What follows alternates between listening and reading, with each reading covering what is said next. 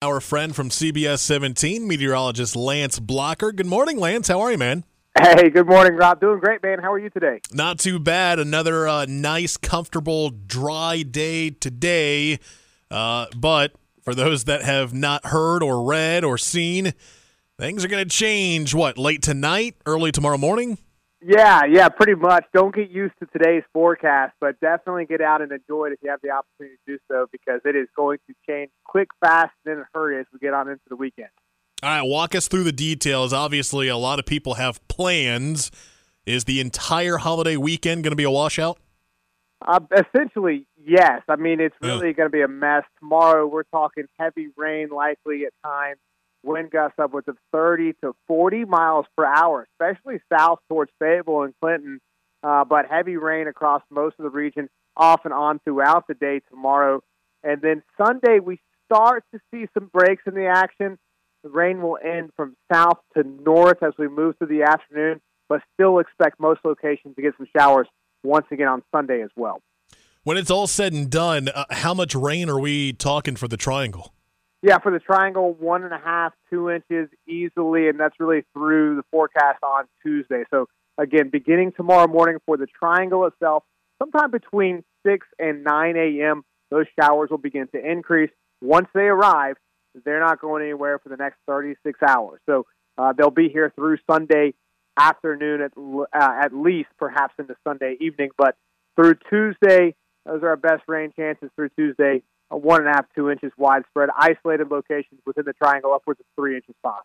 What about other parts of North Carolina? I know a lot of our listeners are or were planning on going out to the coast, maybe spending Memorial Day at the beach.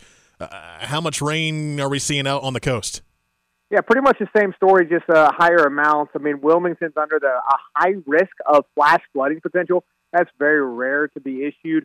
They upgraded them overnight last night.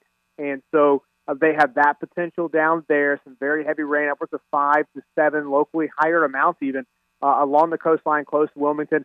Points northward, lower amounts, but still a lot of rainfall expected. Conditions should improve along the coastline Sunday evening. In fact, Monday, Memorial Day, shouldn't be too bad. Highs on Monday will be in the upper 70s to lower 80s along the coast. Winds will begin to die down. Shower activity will decrease as well. All right, so we hate to be the bearer of bad news, but yeah, it's going to be a pretty soggy Memorial Day weekend. But let's try to turn this into a positive look, Lance. Yeah. How are we looking for next week? Hey, next week we're looking great. We're going to go from cool and rainy this weekend to warmer and very dry next week. We're going to start out June on a great note. It'll be partly cloudy. June 1st is Thursday. That also coincides with the first day of the hurricane season, ironically. Highs will be in the mid-80s, partly cloudy skies, and we'll move through next weekend. Hopefully we'll be dry next week. Only about a 20% chance of rain either Saturday or Sunday next weekend. So next weekend will be a great weekend to get outside and enjoy it. You mentioned hurricane season starts June 1st. What is the outlook that the NOAA released for 2023?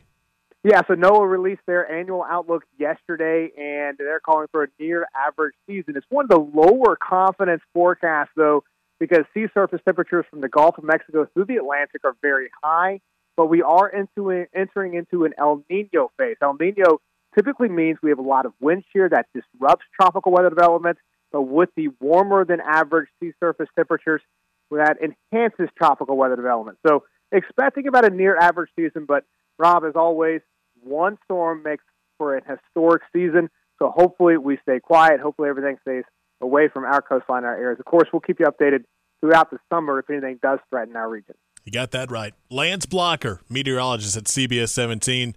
Lance, thanks so much, and we'll talk with you next week. Hey, thanks a lot, Rob. Have a good weekend. Just stay inside and stay Got the umbrella ready to go. Thanks so much. Thanks,